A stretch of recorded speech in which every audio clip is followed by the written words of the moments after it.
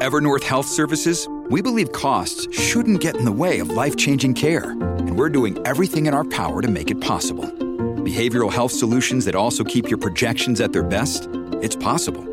Pharmacy benefits that benefit your bottom line? It's possible. Complex specialty care that cares about your ROI? It's possible.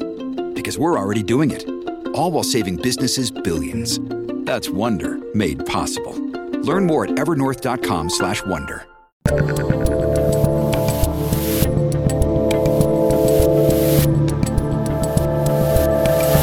All right, I'm Dave Rubin. This is the Rubin Report, and it is Friday, which means it's time for another roundtable extravaganza. Joining me today is the founder of New Discourses, James Lindsay, and the senior editor-at-large for Newsweek, host of The Josh Hammer Show, and host of the new show America on Trial, Josh Hammer. Guys, welcome back to the Rubin Report. Yep. That was a pleasure, Dave. Thanks for having us. Josh, you're getting another show? I mean, who's out there going, we need more Josh Hammer? What's the deal here with this other show? Yeah, apparently some right-wing nut jobs, right? Now, so we actually launched this show, Dave, on January 29th, so we're finishing our third week here. So it's a brand new daily podcast. We're covering the 2024 election from a strictly legal perspective. So, quick bite-sized 15, 20-minute episodes every day about what's going on in Georgia, what's going on with Jack Smith, what's going on with Hunter Biden, the prodigal son, when it comes to the gun and tax prosecution, and all the fun stuff that, we're getting into the legal nitty-gritty a little bit more than you might find on most of your daily talk shows. As a daily talk show guy, I do mostly who's the most racist person of the day, so that's a nice take. I won't consider you competition. Anyway, of course, we're going to be talking about all the woke stuff of the week. We're going to be doing a little bit on Christian nationalism because there's been an interesting conversation bubbling up online that both of you, particularly you, James, have been very much involved in. And then we have an elderly man with dementia who's trying to become president. And again, we got another old guy trying to replace him who was president once, and a whole bunch more. But let's just start with some general insanity, because I saw this clip earlier in the week. We just could not fit it into our daily show. You'll learn what that's like, Josh, when you have too much stuff to cover on a daily show. But this is Jamal Bowman. Jamal Bowman, the guy who should be in jail because he pulled a fire alarm at the Capitol, but he's a Democrat, so he has Democrat privilege, which means you can do whatever the hell you want. Here he is explaining that he is unleashing a hip-hop task force on America. Hip-hop is not just music. It's not just an art form. It's a culture with a multi-billion-dollar economy, but we haven't harnessed the power of it yet to make transformative change in legislation. The Black Music Action Coalition is an advocacy organization that's committed to utilizing the cultural capital of Black music to influence the music industry and greater society on the issues of racial justice and equity through policy, philanthropic, and educational initiatives. What you are watching is the maturation of the culture. You are watching us come together and take something that came from nothing, that came out of despair, that came out of being disenfranchised, right? It came out of a political system that used us, but we didn't use. Now you're seeing the effects of that culture growing up. All right, James. Josh is the legal expert. I feel like you're the race expert here, and I know there were a couple buzzwords that you love there. Racial justice, equity. What do you make of this hip-hop movement that's going to, I guess, solve racism, which I'm pretty sure we solved in 1997 until they brought it back?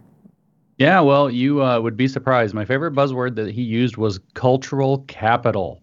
They are going to seize the cultural capital in order to direct it to an agenda, a political agenda, in fact, a transformative agenda.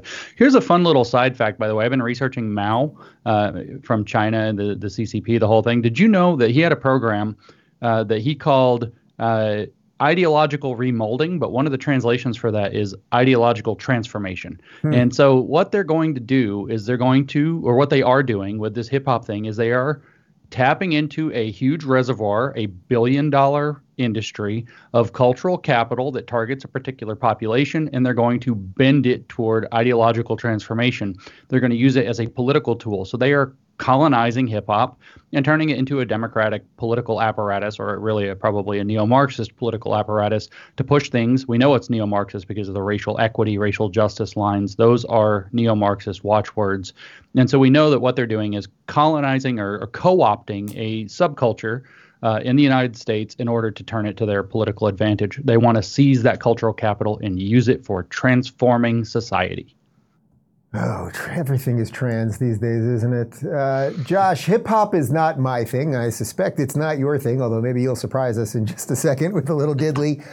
But the fact that they're still saying some of the words that James just mentioned again, racial justice, equity, transformative society, it seems like we're finally, in many ways, getting on the other side of woke. More and more people are waking up, and yet here they are once again pushing equity over equality, and a whole bunch of ideas that we know when they come out of this thing will make America worse. Yeah, they just love the buzzwords, right? And unfortunately, Dave, when you're dealing with people like this, and by the way, sorry to disappoint you, but your instincts are correct. I'm not a big hip hop guy. I typically listen to country music in my car, which is probably the least surprising thing in the world. May Toby Keith's memory be a blessing, by the way. But anyway, going back to our conversation here, it reminds me, Dave, I was speaking out in St. Louis in November. I was doing a couple of Federal Society events at a couple of local law schools out there, and I was speaking to SLU, St. Louis University, and the talk that I was giving there was on the lie of so-called systemic racism. And, I kind of just went through the history of the United States. I mean, starting with the Declaration of Independence, we hold these truths to be self-evident, going up through the Civil War and the promise of Abraham Lincoln, and then the 3 Reconstruction Amendments, the 13th through 15th Amendments, the Civil Rights Act of 1964, Martin Luther King, all of that. And my basic argument is that, quote unquote, systemic racism, as that term is used, actually died in 1964 with the passage of the Civil Rights Act. Maybe you could say the Voting Rights Act 1 year later, whatever. It doesn't matter. Right? So the point is, this actually died as a legal matter a very long time ago. And the questions that I got from the students, they were just acting like I hadn't been talking for the past half hour before I opened it up to Q&A. It was like, well, what about this anecdotal thing at this hospital? What about this bizarrely anecdotal thing in this HR department? So I find these people, Dave, are typically just so impervious to reason. And unfortunately, it's very difficult to try to have a civil conversation. But the good news, the silver lining, is that when I think it comes to the fundamental equality versus equity debate, which apparently we're still fighting, I actually think that our side is winning. I actually think that the side of civilizational sanity is prevailing on this debate, thanks to folks like you, James. I would like to thank myself. I think that we're actually prevailing. We have a long way to go, but we're doing good work, I think. Well, James, is that part of the point of them putting this out there, that there do seem to be some wins, let's say, on the non-woke side as it pertains to the black community, people waking up and saying, oh, actually, affirmative action hasn't been good for us in generational poverty and all of these things. And this is just like another one of those, as they start leaving the plantation, as they say, they just suck you back in with equity. Well, I mean, that and appealing to listen to the verbiage that you heard from the speaker. He said, it's a culture that it's a politics. He said that was something built by them but not used by them. Yeah, or so there's born of nothing, I think he said. Born of nothing. Yeah, born of nothing. Yeah. We built this thing out of nothing. It was exploited. We were exploited. You were alienated from your own culture, and now it's time to turn hip hop into a democratic political machine, which is in fact alienating people from their own culture. A counterculture is certainly not like a democratic machine. But yeah, I think you're exactly right. The woke brand across the board is losing a lot of its social cash. People are sick of it. People are tired of it. People are actually kind of turning against it. They're seeing through it. And by trying to tap into pop culture, they're trying to get into the aspect of cool. I don't know if you ever saw the old documentary about MTV that was called Merchants of Cool, where it's like all these corporate people and government people try to figure out what's cool and then package it up and sell it to kids. It's the same thing that they're doing. And the goal is literally to take a piece of something that skews particularly toward black culture and turn it into a political weapon to keep them voting for the same kinds of politics that have actually been the problem for them primarily since the Civil Rights Act, the Voting Rights Act, since the Declaration of the Great Society by Johnson. So I want to give you guys another example of how wokeness and really equity over equality destroys everything, because it literally destroys math and basic economics as we have known them to be. So this is an incredible video. This is California's Senate candidate. She is a progressive, surprise, surprise, Barbara Lee. And she doesn't think 15 is enough for minimum wage, not 25, not 30, not 35, not 40. Let her tell you for herself. You're calling for a $50 an hour federal minimum wage. That's 7 times the current national minimum wage of $7.25 an hour. Can you explain how that would be economically sustainable for small businesses? You have 60 seconds. First, let me say I owned and ran a small business for 11 years. I created hundreds of jobs, benefits, retirement benefits, also health care benefits. I know what worker productivity means, and that means that you have to make sure that your employees are taken care of and have a living wage. In the Bay Area, I believe it was the United Way, came out with a report that very recently, $127,000 for a family of 4 is just barely enough to get by. Another survey very recently, $104,000 for a family of 1, barely enough to get by. Low income because of the affordability crisis. And so just do the math. Just do the math. Of course, we have national minimum wages that we need to raise to a living wage. You're talking about $20, $25, fine. But I have got to be focused on what California needs and what the affordability factor is when we calculate this wage. I mean, there's so much there that I don't even know where to begin. She knows what worker productivity means, but then she doesn't explain what worker productivity is. She explains something else altogether. Josh, I'm a simple man, so help me with this, and I don't have my calculator in front of me. I'm starting to think that if you just artificially raise the wages that you pay people, that ultimately other people will have to figure out how to make up for those expenses and the cost of goods and services will rise. Am I some sort of crazy capitalist, very confused maybe? No, you're not confused at all. And, worse than that, many people will be fired. I mean, here's the grand irony of the whole minimum wage debate.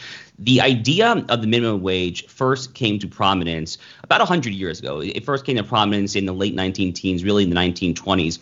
And here's the kicker, Dave. The people who were first introducing the minimum wage as an economic policy in the workplace were of the Margaret Sanger eugenicist, anti-black racist variety. It was literally initially imposed as a means to subtly or not so subtly, as the case may be, try to get black employees out of the workplace. This was happening all throughout the Jim Crow South. That was literally the original impetus for minimum wage legislation. Now, look, I mean, personally, I am not necessarily of the school of thought that what is the most economically efficient thing here, there, and everywhere has to be the exact policy of the land. So, for example, the most economically efficient minimum wage, Dave, would be $0. I don't think it's crazy to actually tie the minimum wage at least to inflation. To me, that strikes me as not necessarily crazy. But the idea that's $50, are you out of your mind? I mean, does she have any idea what the drop in employment the very next day after this policy went into place? I mean, she probably doesn't because she's never read an economics textbook there.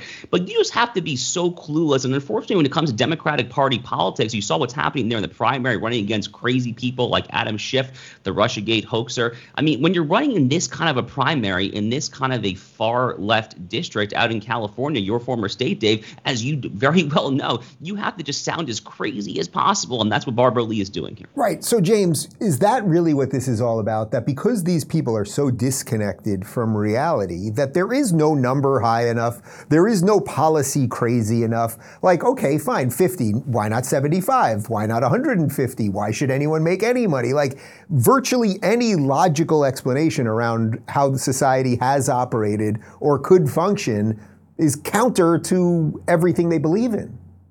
Well, they're not real big on society functioning, so that's true. And your logic is right.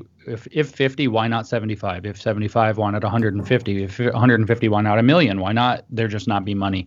And of course, the economics would begin to dictate that over time. Your analysis when you spoke to Josh a moment ago is absolutely right. You're just going to inflate the cost of everything, and so you're like kind of a dog chasing its own tail, or maybe I should say a snake eating its own tail. In this case, not getting anywhere. But the mentality that they're using is incredibly seductive, and that's what's key to focus on here, which is there's a they out there with lots of money that they don't want you to have. And so what we're going to do is just throw money at the problem in an artificial way, because that's the real source of the problem. The real problem is that they have money and they don't want you to have it. So there's an us and there's a they, and it's incredibly important for the us to think of ourselves as a class, as an us, as a revolutionary political force in history, to demand that they redistribute what they're keeping from us on some illegitimate terms. And that's the seductive message. It's not that that it's hard to earn a living or that there are these other problems. It's that the real source of the problem is that there are people getting rich, keeping you out of your inheritance or your opportunity, and that you have to turn against them. So it's intrinsically divisive as well. Right, and that's of course what equity really is all about. It's not lifting everybody up. It's actually chopping some people down, and then we can all be kind of down here. But Josh, do you think they even realize, I mean, I guess I know the answer to this, but do you think they realize to some extent that all they're doing is exacerbating or shortening the timeline to when all of the jobs that she's talking about will be replaced by robots? I mean, it's already happening at McDonald's. It's happening in our fields. I assume I will be replaced on this show by a robot soon enough. Like, there's nothing that we can do to stop this thing. But if you keep adding costs on the human side, it'll just happen that much faster. Well, Dave, let me tell you that you, sir, are irreplaceable. So I don't think that you're going to be replaced by an AI bot anytime soon. I mean, we'll see what Elon Musk has to say about it. I mean, he might have a trick up his sleeve or two. I mean, look, I'm sure she has some advisor who probably has said something along those lines to her. I mean, maybe a donor who has a small business who understands basic microeconomics 101 has said in an email, hey, you might want to rethink this policy. I think the key point, Dave, is that she just doesn't care. I mean, she's not trying to do anything that would be remotely resembling, the pursuit of good policy, of economically sound policy, of trying to pursue justice or the common good or any of these things that politicians, statesmen in their proper grounding of what it means to be statesmen, what they ought to do. That's not what she's doing. She's literally running as far left as possible to get elected in the Democratic Party primary in what is the most iconic, biggest, bluest, wealthiest state in the country, which is California. That is exactly what's going on here. I'm sure when the conversation in this debate turned from economics to immigration, I'm sure they were trying to outdo themselves as well. Who can let in the most illegal aliens? Heck, let's let in half of China. Let's let in half of India. Who knows where it stops, right? I'm sure issue by issue that's what's going on here, because we are just so divorced, again, from the pursuit of good policy, let alone the pursuit of truth. It's all about who can say the most outlandish things to get the most far left grassroots progressive support, Bernie Sanders style, I think that's really what's going on here. So I want to shift to something that doesn't quite seem like it's related to all this, but actually is, because the further bananas the left goes, they start creating a reaction on the right. And there's been a conversation bubbling up online that's just now starting to seep into the mainstream that, James, you've been talking about for quite some time, which is the rise of Christian nationalism. And you can feel that this thing is about to burn very hot because Rob Reiner is doing a documentary. Rob Reiner, who is a far leftist, progressive, big Biden guy, meathead from All in the Family back in the day, is doing a documentary about it. We're going to show you. It's about a 1:45 clip. America and Christianity are like baseball and apple pie, and we celebrate them together. I was 16, 17 years old when I became a Christian. I'm an evangelical minister. I've been a Christian my whole life. I'm a Christian nationalist. I have nothing to be ashamed of because that's what most Americans are. Is Christian nationalism Christian? No, it isn't. We should be blazing forth as a countercultural example, and instead, we're leading the charge of malice and division. Christian nationalism uses Christianity as a means to an end, that end being some form of authoritarianism. Being a Christian is about the values of inclusion. Christian nationalism is certainly not based on the values of the gospel. God wants America to be saved. They're told over and over and over again that you're in danger. You need to fight if you don't want to lose your country. We are in a civil war between good and evil. This is not a movement about Christian values. This is about Christian power. What happens to the people who don't believe this stuff? We are on the precipice. God is on our side. We're taking our nation back. The thing that keeps me up at night is that we lose democracy. Does that seem possible? Yes.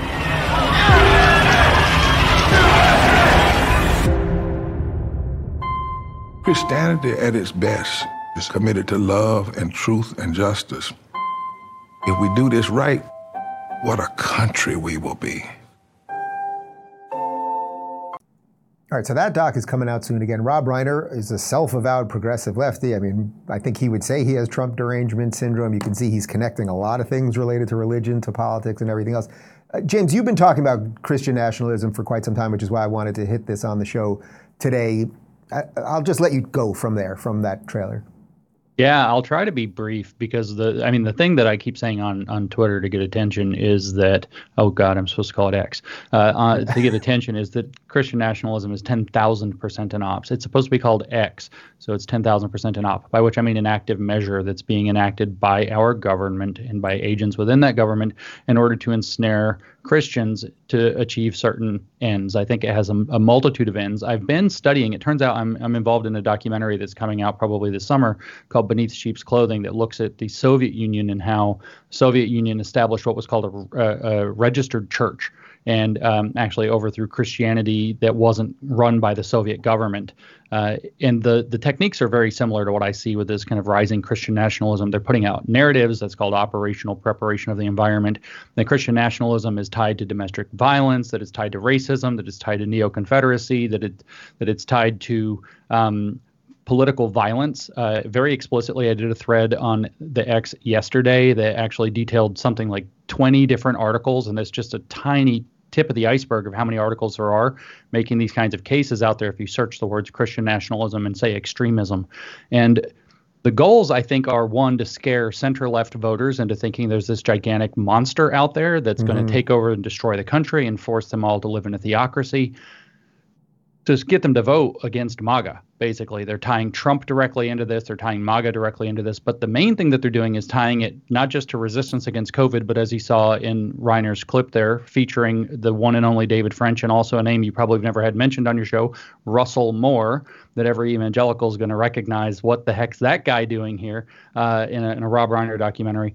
What's going on there is they're tying it to January 6th and insurrection. They want the idea that independent Christianity is a hotbed of domestic extremism so that they can get around 1A, create a registered church like in the USSR, in addition to scaring center-left voters. What that would look like is that they put various pressures within the context of 1A, FBI agents sitting in churches, writing reports, using the IRS to leverage the church in different ways if it's independent. But if they get on board with one of these captured conventions like the one that Russell Moore is a part of, for example, then they can get a pass. So there creates a pressure pump for churches to join conventions, no independent Christianity, no independent belief any longer. And what you end up with is a 1A compliant registered church like the Soviet Union allowed. The Soviet Union didn't crush Christianity. It crushed independent Christianity. It crushed religious liberty, and it did propagandist Christianity through the registered church. You heard the shift. What Christianity is really about at its best is love.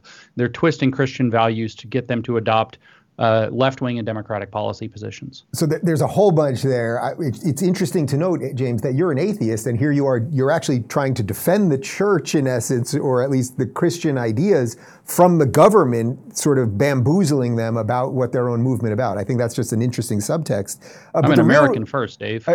Fair enough. God bless you. How about that? But the real reason that I wanted to show this was because I'm seeing there's this sort of fight around it bubbling on the right, and I keep telling everybody that the one group of people that can move right now are what you're calling the center-left people, the disaffected libs, the Rogan, Bill Maher types, Elon Musks, who are lifelong Dems, who are ready to vote Republican. And then your point, James, is that magically this doc is going to come out. There's going to be all these articles about actually these Christian Republicans are the real racists. Josh, you are an Orthodox Jew, or at least a modern Orthodox Jew. Can I call you that? Orthodox? I don't know. I don't Very traditional Jew is good enough. You're a traditional Jew in America. You have a lot of common cause with, I think, the NatCon people, this movement, maybe not as it's portrayed right there. But what do you make of what's happening here? Yeah, there's a lot to unpack here, obviously, and I think James and I have slightly different takes on the so-called Christian nationalist phenomenon. Look, the term Christian nationalism is in severe disrepute right now. That, I think, would be an understatement. Stephen Wolfe wrote a book about this. It turns out that Stephen Wolfe is a very bad man. It turns out that Stephen Wolfe is actually a virulent anti-Semite. He has said absolutely disgusting stuff about Jews, about the Talmud, the Torah, stuff like that on Twitter. So Stephen Wolfe has done a tremendous disservice to the cause that he is purporting to advance. And, furthermore, I don't want to go in the weeds too much. There's this one website called The American Reformer, and that's trying to speak for a very kind of nationalist conservative strand for primarily Protestant Christianity. One of my good friends, whose name I will leave off, wrote a really nice essay for this website condemning anti-Semitism in all its forms. He wrote this essay post-October 7th. And unfortunately, the ratio that he got on Twitter and the comment section, very much egged on, by the way, by Stephen Wolfe, who I mentioned, was just a total poop show. I mean, the ratio was horrible. So I am very skeptical right now of the precise term Christian nationalism, given how much it is used. Having said that, you mentioned the whole national conservative movement. I am very much an American nationalist, and I do very much believe that Christians should be more publicly and indeed politically Christian. That's my reading, Dave, of American history. I mean, I don't want to go back too much to the American founding and who said this and who said that and relitigate that whole debate. But I generally do think that America is better off when we are a more Christian country. And I think that many of our woes and our maladies in recent years, the transgender phenomenon, the gender ideology, the environmental radicalism, a lot of these phenomenons are ultimately coming from trying to fill the void in largely, I think, secular people's souls from the lack of God. I mean, I think that it's a very often made point. I happen to think it happens to be correct. And I think that I think the Jews also are a much better state in America when America has a more vibrant church, a more vibrant evangelical Protestant church in particular. So I do support all of those things. But the specific term Christian nationalism has really, really been badgered by Stephen Wolfe and people like that. And I actually do really agree with James that the threat of it is being tremendously overstated, and then I think it probably is a psyop. That's probably an accurate description to use. So, James, what, for those of us, because you and I, James, people at least were of the left at one point, and let's say aren't anymore, what does the sane right look to you as a secular atheist who in no ways is a traditional conservative? What does that movement that you want for the lefties to come over to, what does it look like? Honestly, I expected to disagree with Josh with his characterization of this, and I'm really glad that I agree with what Josh just said. I think it looks a lot like what Josh just explained, to be completely honest with you. What you have to understand is that there are documents. For example, there's a 56-page document that was filed by the Freedom from Religion Foundation with the House Unselect Committee for January 6th, indicating that it wasn't Trump or MAGA that caused January 6th. It was, in fact, Christian nationalism is the thread that ties it all together. Another document was pushed through members of the churches themselves. I'm assuming many of the same people who are in that documentary trailer we just watched. In fact, I know some of the names match. And that it was making the exact same case, like a call from inside the House, help us, churches are under threat from Christian nationalism. And the general idea is to tie insurrection and domestic extremism to Christian nationalism that will then be instantaneously expanded through the vertically integrated messaging apparatus to all of Christians. Christians are the cause of all of the problems in the country, and it's going to accelerate that already unfortunate circumstance that we have, this division that we have around religion. And I think that actually having Christians be Christians and knowing their doctrine and knowing their beliefs and being able to profess that and call to repentance and forgiveness, open doors to welcome people in who are struggling and to minister to them, which is literally their role, could go a lot further than trying to get involved in some kind of a weird chest-beating movement that's going to get tied and then blown out to the widest possible proportions in order to smear good Americans, just like what happened actually with January 6th. Well, I think people can see why I wanted to play this clip with both of you on the show, because I think it's fascinating to see a largely secular atheist and a traditional Jew both saying that, we could use a little more Christianity in the country is quite fascinating. And we'll kind of leave it there. I really wanted to do that mostly as just for people to put a pin in it, because they are going to be hearing this phrase more and more, and I hope they'll be able to look back and go, we were trying to frame this for you in somewhat of an honest way. I want to do one more thing with you guys, because the elderly man pretending to be president has dementia. Everyone knows it. It's getting worse and worse. It's bubbling finally into the mainstream. And here, we showed this earlier in the week, but here he is with the King of Jordan. And tell me if this gives you great confidence in the office of the presidency. Your Majesty, over to you.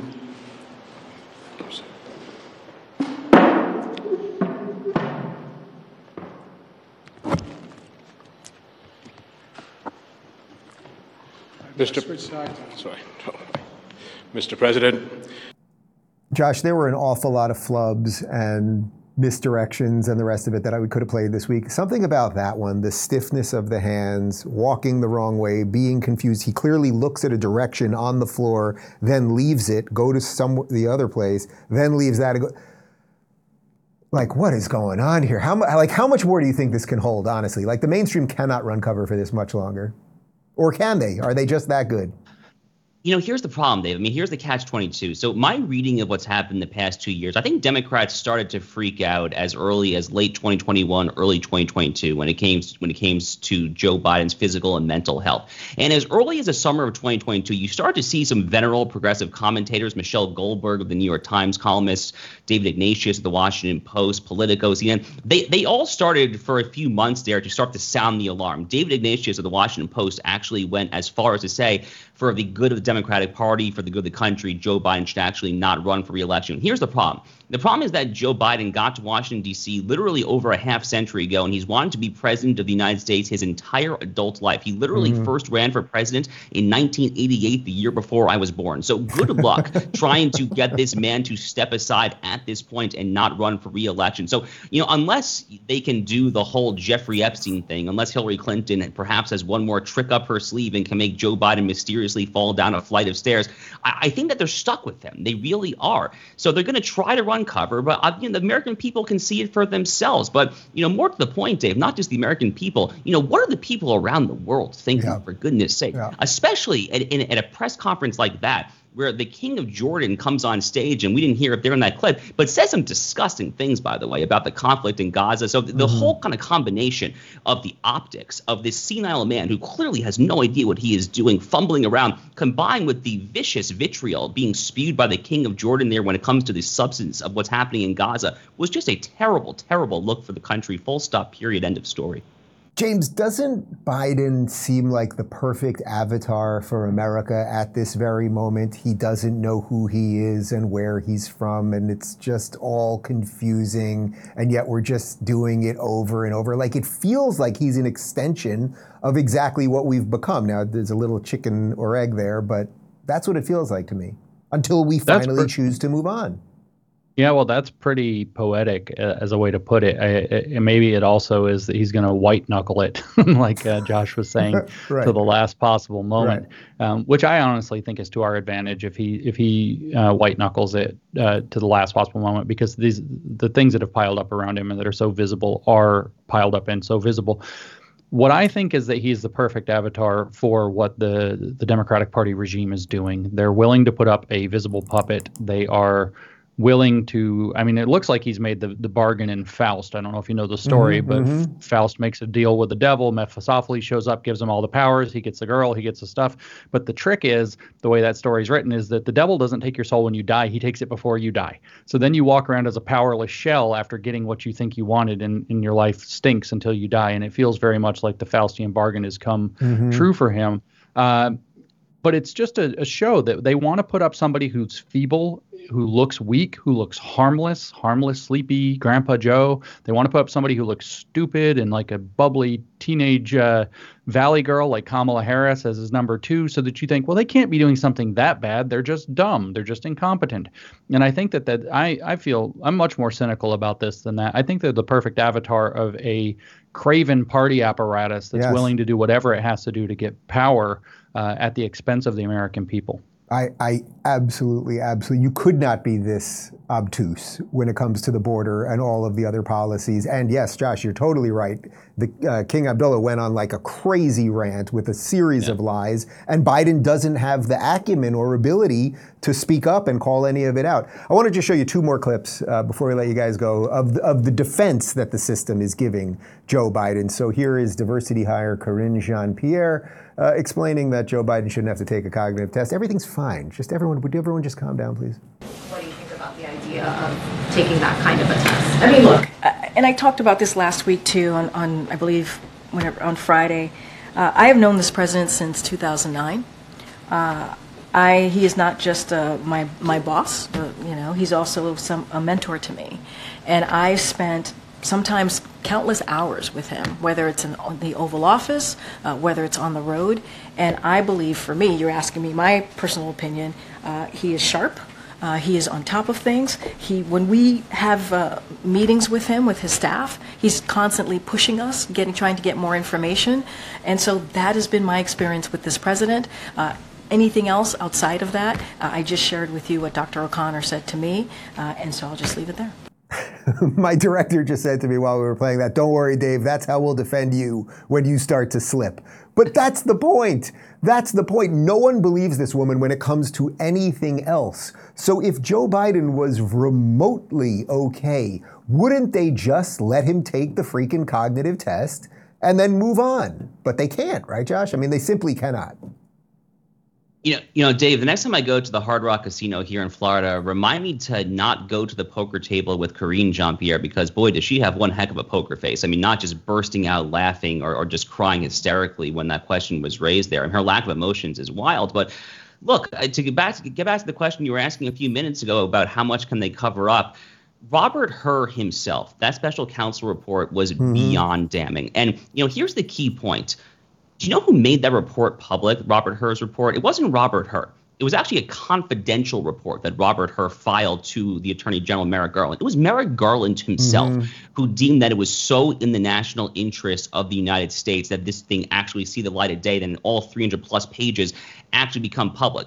Now, the Democrats want to go to the point where they're accusing Merrick Garland of some sort of Republican deep state psychological warfare operation, the same guy who called those at teachers' meetings in October 2021 who were protesting critical race theory, the same ones who said that they were domestic terrorists. If you wanted to say that those people, Merrick Garland, that he's a right-wing extremist, I guess go there. You're going to lose that argument. So they can't hide from this. And to your point, David, really is ultimately that simple. If they have nothing to hide, then just take the test. Final point real quick. When Karine Jean-Pierre there says, "I've known this president since 2009, it literally means nothing. I mean, Joe Biden's cognition in 2009, he'd probably be the very first one to admit that it was orders of magnitude better than it is today.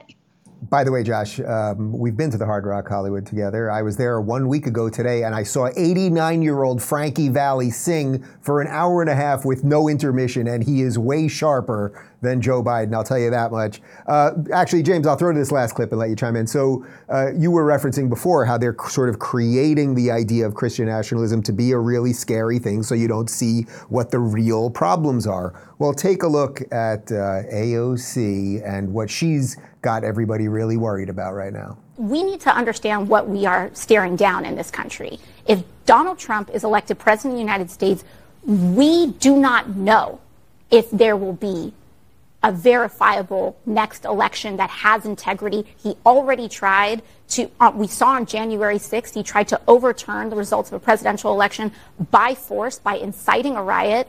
And I think we need to be very, very realistic about the grave impacts of a Donald Trump election. It is not a joke. It is not a game. We need to protect our democracy, and ideally, it's going to be on progressive values.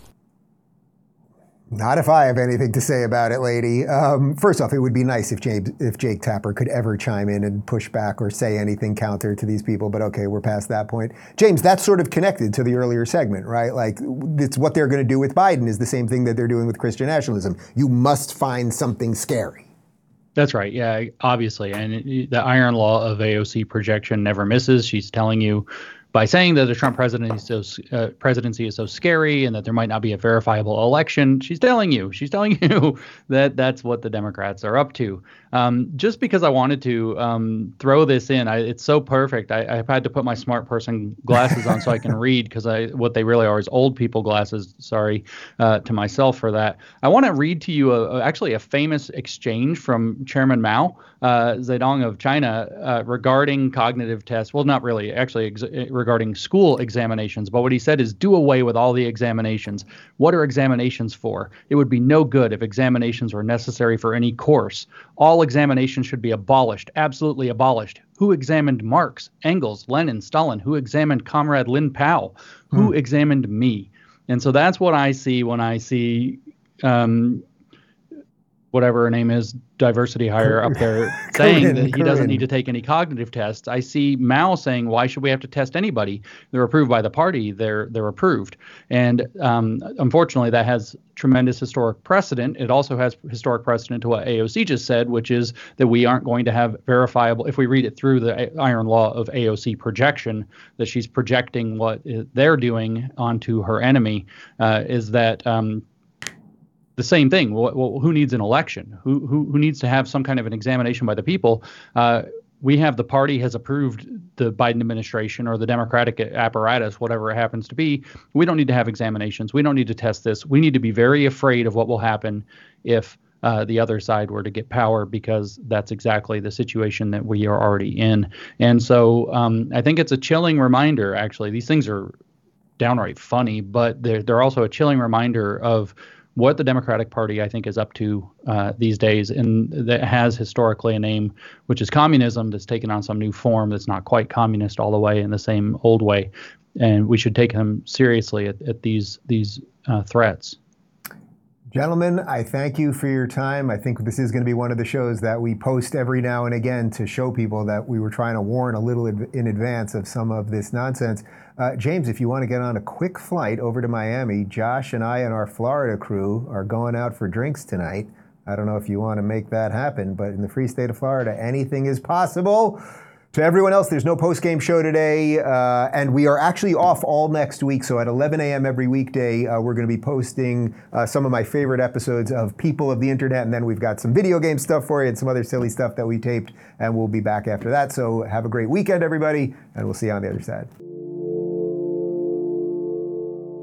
Thanks for tuning in, everybody. Be sure to subscribe and rate this podcast. And don't forget, you can watch my direct messages live on Blaze TV and YouTube every weekday at 11 a.m. Pacific, 2 p.m. Eastern. And of course, if you want to connect with me personally and get early access to my sit-down interviews, join RubinReport.locals.com.